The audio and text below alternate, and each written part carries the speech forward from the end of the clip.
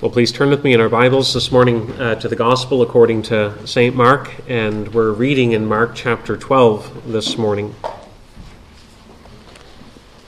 Mark chapter 12, and you'll find this on page 849 in the Church Bibles.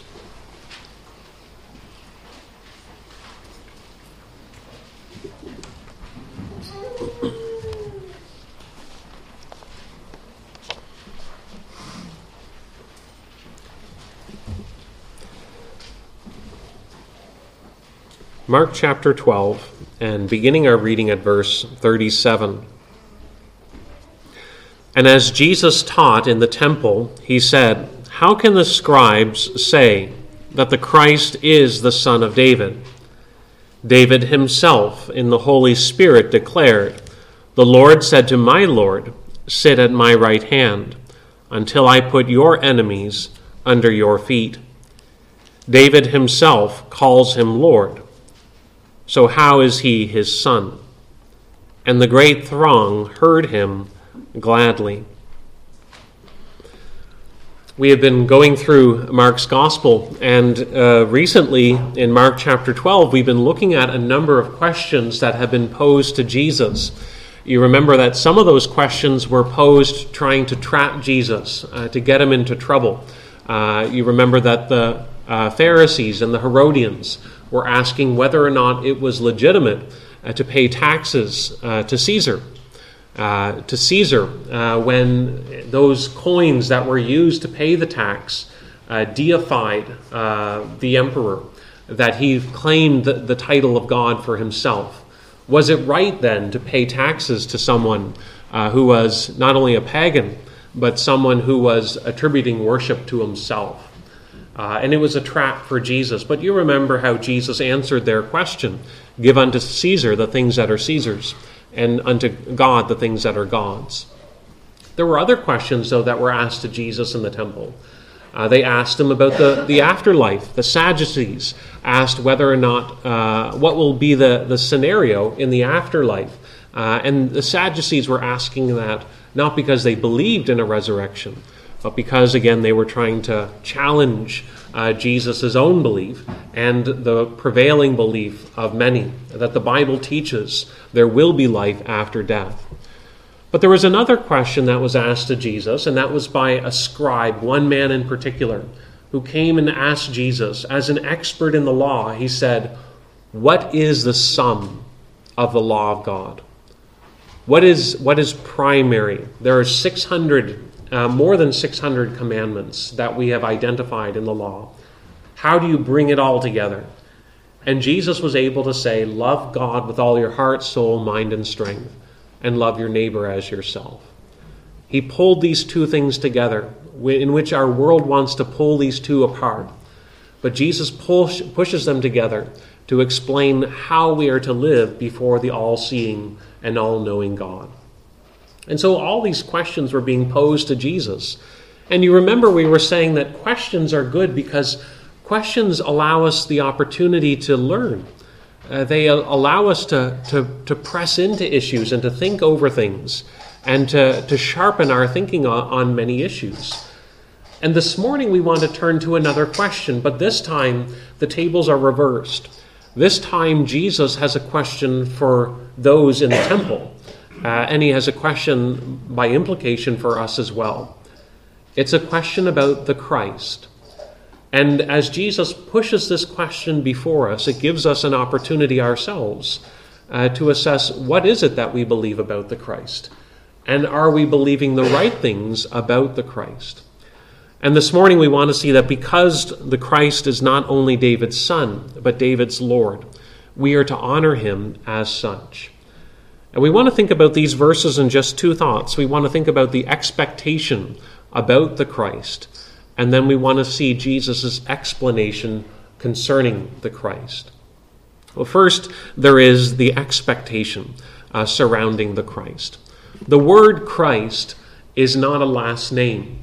Oftentimes we say Jesus Christ, and it could be that we think that Christ may have been his last name, but it wasn't. The word Christ simply means anointed.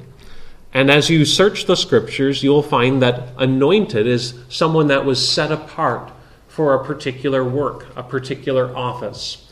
Oftentimes in the Old Testament, they were anointed literally with oil. That was to signify that they were being set apart and equipped by the Spirit to do the work of God. And so you find different people in the Old Covenant that were anointed. The prophets were anointed by God to carry out their work of declaring God's message. The kings were anointed with oil to be acquainted or to be equipped to lead the people in righteousness. The priests were to be anointed with oil, the oil that flows down Aaron's head, down his beard, and upon his collar, and down his robes. That oil was representing that he was equipped with the Spirit to now intercede and to represent the people before God as a priest. And so you see lots of people being anointed in the Old Testament scriptures. In fact, the whole nation is described as the Lord's anointed ones. But when you search the Old Testament, it's not just many different anointed people that are set apart for a particular work. What you also find is that there is this emerging development of the anointed one. That there will be one in particular that is set apart to do a unique work of God.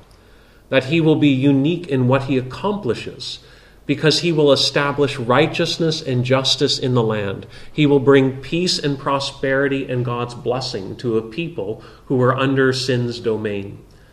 And so in the Old Testament, you see this growing anticipation about the Christ, the anointed one, or the Messiah. So it is important as we think about the Christ that we're not just talking about a name, but we're talking about an office, a work that was going to be assigned to one in particular who would do the work of God. And as we turn to this passage this morning, what happens in the Old Testament is that people begin to realize that God's work is assigned, it is connected with God's chosen king. You remember as we were going through the book of Samuel, the great promises that God made to David. That after David's days had been fulfilled, the Lord would raise up from his offspring, and from his own body, God would establish his kingdom. The offspring of David, the descendant of David, would have a kingdom that would be enduring. That promise was something that was picked up by the prophets. Isaiah said, "In that day, the root of Jesse," speaking Jesse as David's father, "in that day, the root of Jesse, who shall stand as a signal for all the peoples, of him shall the nations inquire, and his resting place shall be glorious." Or Jeremiah 23 says, "Behold, the days are coming, declares the Lord, when I will raise up a righteous branch, and he shall reign as king and deal wisely and shall execute justice and righteousness in the land." So the prophets spoke about one coming, a descendant of David, who would do the work of God, and he would establish justice in the land. He would establish God's blessing, and he would restore the people unto God. And so there was this growing excitement around a son of David, or as the scribes recognized, over the Christ.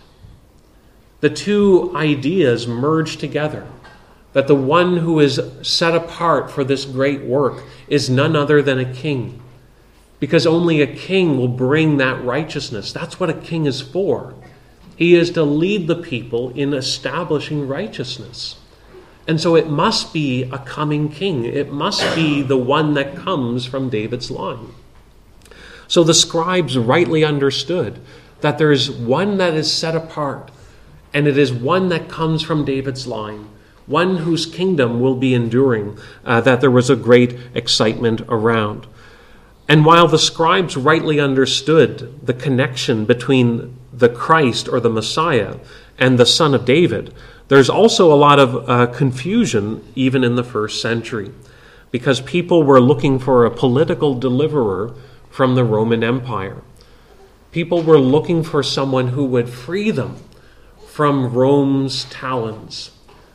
And what they were thinking is just as David defeated the Philistines, so a son of David will come who will defeat the Romans. That just as David had victory over his enemies, so a king will come in our days who will have victory over our enemies.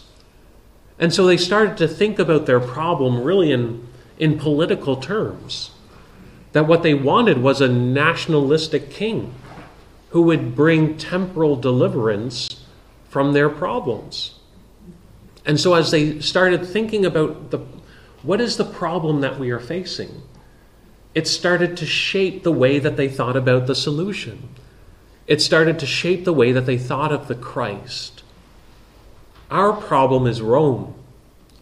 Our solution is a king who defeats Rome. And what they were doing is they were actually missing the depth of their own problem. That their problem was not just around them in Rome. Their problem was not simply the Roman government. Their problem was much bigger than that.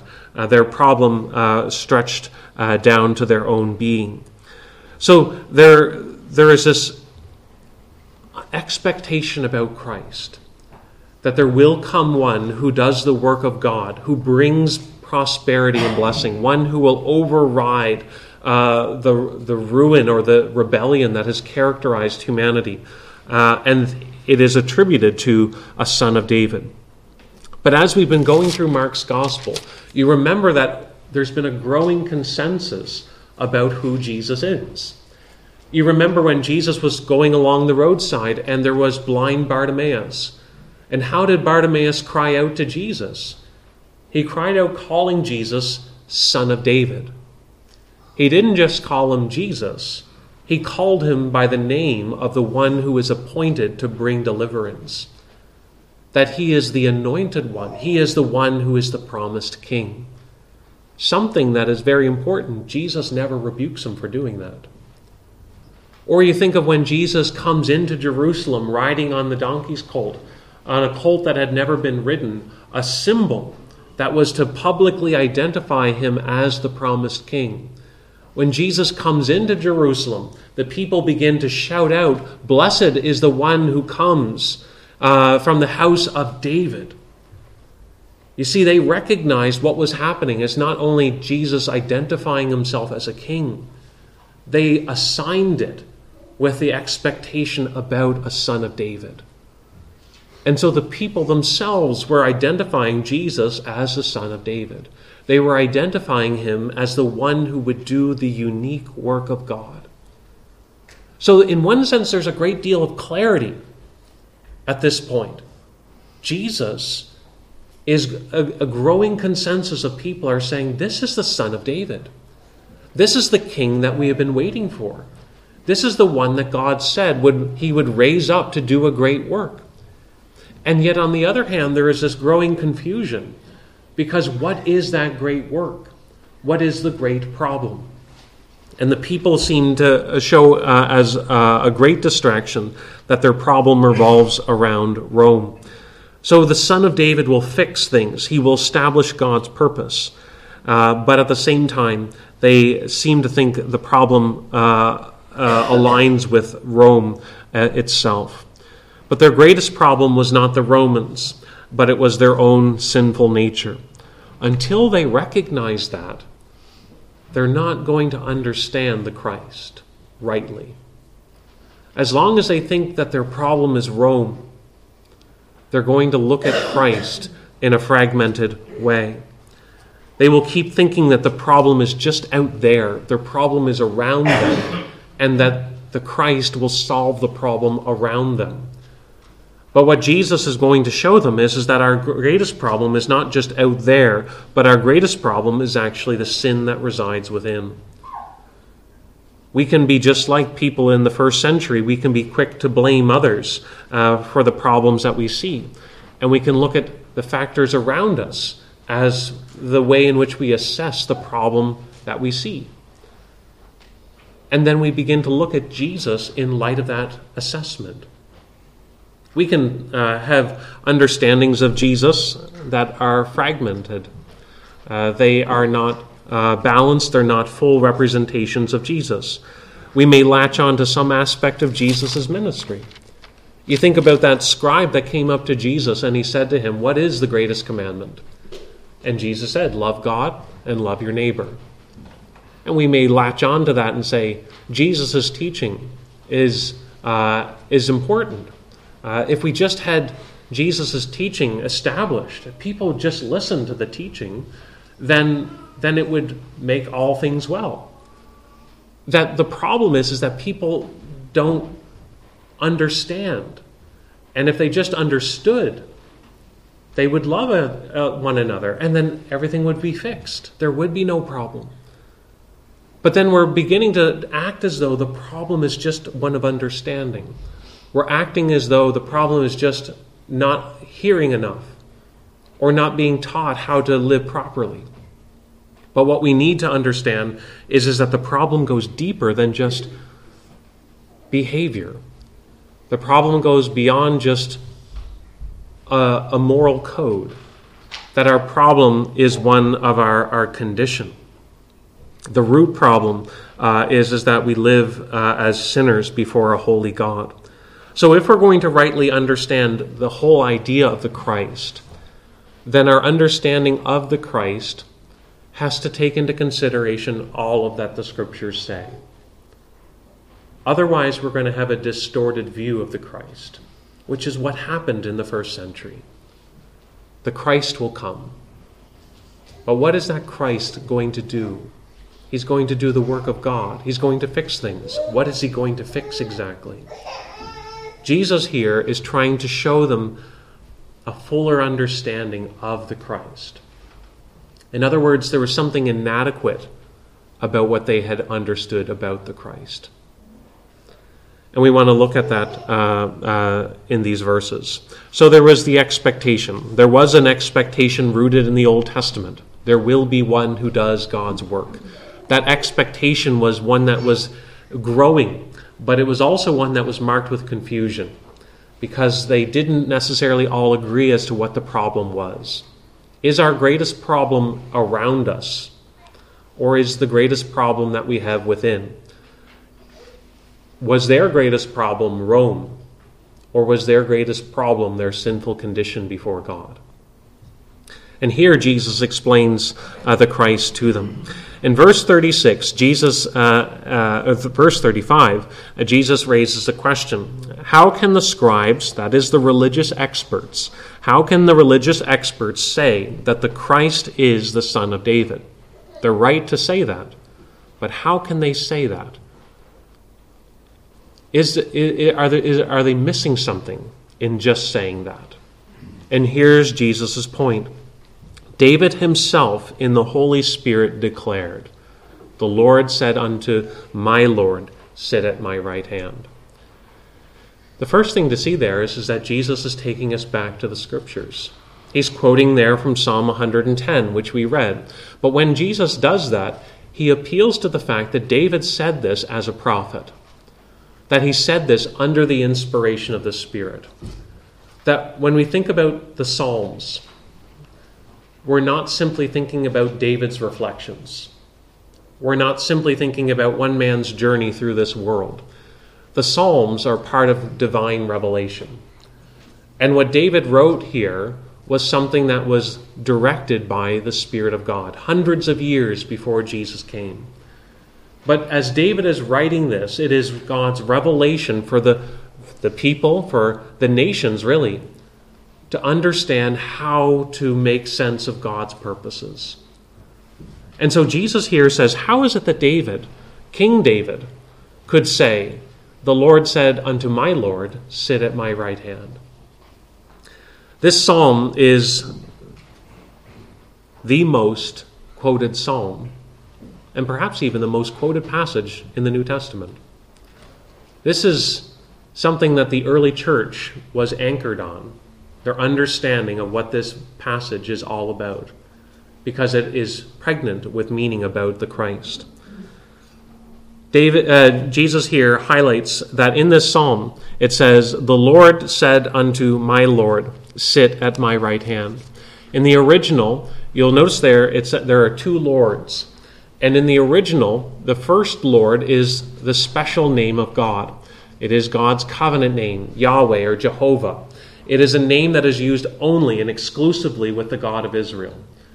And so here in this psalm, it begins by identifying the God of Israel is speaking. And it says, "The Lord said unto my Lord." The second Lord there is a word that in the original is the word Adonai. It is a word that is very often used with respect to God. But like our English word Lord, in the historic sense, it can be used in different ways. It can be used not only to refer to deity, but it can also be referring to a master. And so when we look at this, what is clear is that David is identifying two lords. He is identifying the God of Israel is speaking unto someone that he calls my master. Even if you don't want to go so far as to saying God, at the very least, David says, the God of Israel says unto my master. Bare minimum is what he's saying. Now, why is that significant? It's significant for two reasons. One, David is king over Israel. David is God's vice-regent over the earth. David is God's representative to rule the nations. David, in other words, is in the highest office of the land. No one is higher than David. Of all the creatures of the earth, David is king. He has been exalted in God's sight to reign over the people, to lead them in righteousness. And so one has to ask the question, how is it that the king of Israel, the Lord's anointed, how is it that King David can speak of someone being greater than him? My master, before whom I bow, before whom I honor, and I submit myself. But it's also significant in a second way, because in the Hebrew mind, in the Jewish way of thinking, a son is never greater than his father. A son is always less and under his father. You think of a family tree. You begin up and then you see the descendants that come underneath their ancestors. That's the same mindset for the Jew, that one's father is always greater than themselves. They honor their father and their mother. A son cannot be greater than their father. They always come under. But here in this psalm, King David says, the Lord said unto my Lord. The God of Israel said unto my master, unto my God, unto my Lord, unto my King, before whom I bow. That's a remarkable statement. And you can begin to see why it is the early church took this and looked at it and said, this is telling us something about who Jesus is. That the Lord spoke unto his Son, sit at my right hand until I make your enemies a footstool. We can begin to appreciate why it was quoted so often. So it was a passage that Jesus here is highlighting. But as David speaks of a promised king here, he describes him not simply as a son of David, but as David's Lord. He is the one before David himself will bow. So even if you try and translate this out and you say, what it's saying here is the God of Israel said unto my master. You're still confessing at the end of the day someone that is greater than David, someone that is greater than the greatest king of Israel's history, someone who David himself believes he must bow before. That is what is being communicated here. And it is highlighting to us something of the fullness of the Christ. In other words, Jesus is saying your view of the Christ is too small. You have a very small circle of understanding. But when you turn to Psalm 110, the Christ is actually much greater than that. He is exalted over David. He is the one who sits at the right hand, equal with God himself. He has the authority of God himself as he reigns from the throne of God. That's the Christ that is described in the Scriptures. This is no mere temporal blessing or temporal deliverance. The Christ will do an even greater work. He is one who will defeat his enemies, and he will conquer them in a way that is even greater than David. But notice, if you turn back to that Psalm 110, everything that else is embedded in that psalm. Because it doesn't just say that he will be a king, or that he will reign, or that he will defeat all his enemies, or that all the nations will come and pay tribute to him. But it also goes on to say that the Christ is a priest. In verse 4 it says, "You are a priest forever after the order of Melchizedek." Now, if you know your Old Testament, you know the kings come from the line of Judah. You know that the priests come from the line of Levi. There's a separation between these two. But here, it is identifying the Lord as not only king, but also as priest. He will intercede on behalf of his people. He will do the work of a priest, in addition to doing the work of a king. He will reign and he will deliver his people, but he will also minister before God on behalf of his people. He will offer up sacrifice for their sins. He will be one who reconciles them with God. And now we begin to see the fullness of the Christ, because he's not one who simply brings deliverance, but he's one who reconciles sinners with God. In a very short time, Jesus is going to go to the cross, and he is going to be crucified.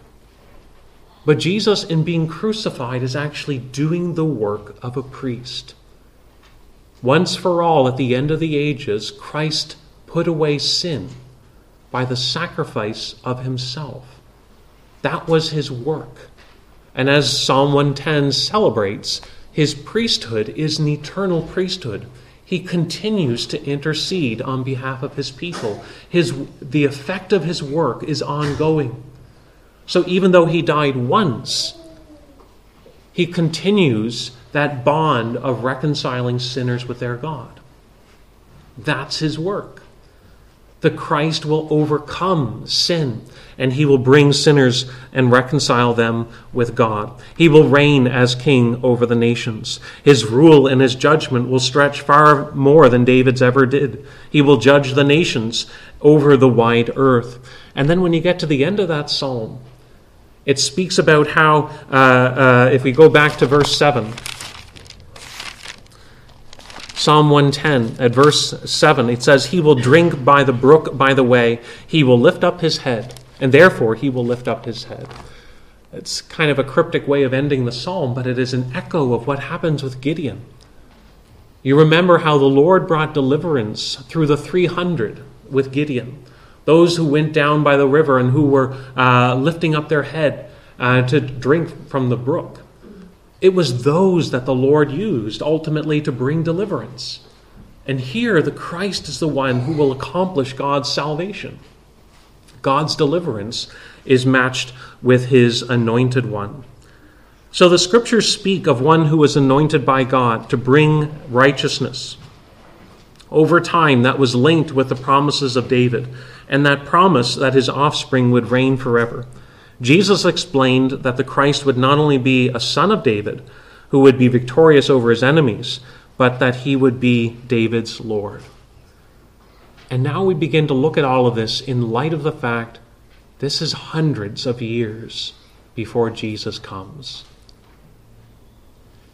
It asks us to consider, is our understanding of the Christ shaped by what is the popular conception and culture? Or is it actually rooted in what the scriptures are conveying? That he will accomplish God's work, which is establishing righteousness, which is offering sacrifice for sin, which is being victorious in doing God's salvation, and of being seated at the right hand of God the Father Almighty. You begin to see why the early church treasured this psalm so much. The reason why we are to hope in Jesus is because our problems go beyond the outward. It's because my problems are not just around me, it's because my problems are within me. Yes, there are things outside of me that I cannot fix, but there's also things within me that I cannot fix. And that's why I need a Christ. That's why I need the Lord's anointed, to reconcile me with God and to make me fitting in his sight. God has not only promised a Savior, but he has provided it. When we recognize the problem of our sin is beyond our ability to remove, we can look to God to provide that King, to break the power of sin, and to reconcile us with God. Jesus is pressing his opponents to face the fact that our need and God's purposes are much bigger than any momentary deliverance. Our need is to be made right with God, and for that we need a priest to intercede for us. We need a king who will fight for us. We need a prophet who will declare God's truth to us. And when you look at this psalm, no one else fulfills the characteristics of this psalm except Christ, except Jesus. He is a king who has not only been crucified, but who is raised from the dead and ascended into heaven. He is the priest who laid down his life as a sacrifice for sins. He is the prophet who declares to us the work of salvation. He declares to us the kingdom of God. And so in Christ we see not only that this is desirable, but that this is true. That what God has promised has come to pass, and that there is a Savior from our sins. Jesus humbled himself by laying down his life, but he has been raised to glory and been given a name above every other name. David said, "He's my Lord." Meaning by that, David bends the knee. King David bends the knee to this Lord. The question is do we bend the knee ourselves? Do we understand who is the Christ? The Christ is the Son of David, yes. Jesus says he's more than that. He's David's Lord. David bent the knee. Are you bending the knee? Do you see the need as something that you cannot fix, your sin? But do you realize that Christ's death and resurrection is the victory over sin and the way in which we can be reconciled with God? Let's pray. Heavenly Father, we do pray that as we think about your word, that we would see how it is unveiling to us the person and the work of the Lord Jesus. We pray, Lord, that you would inform and shape our faith, that we would see how it is rooted in history and how it anticipates even what Jesus would accomplish. But we pray, Lord, as well, that as we search our own selves and we see the remnants and the effects of sin in our own life, we pray that we would see that what is conveyed here is not only desirable, but is true and worthy of our trust. So go before us, we pray, in Jesus' name.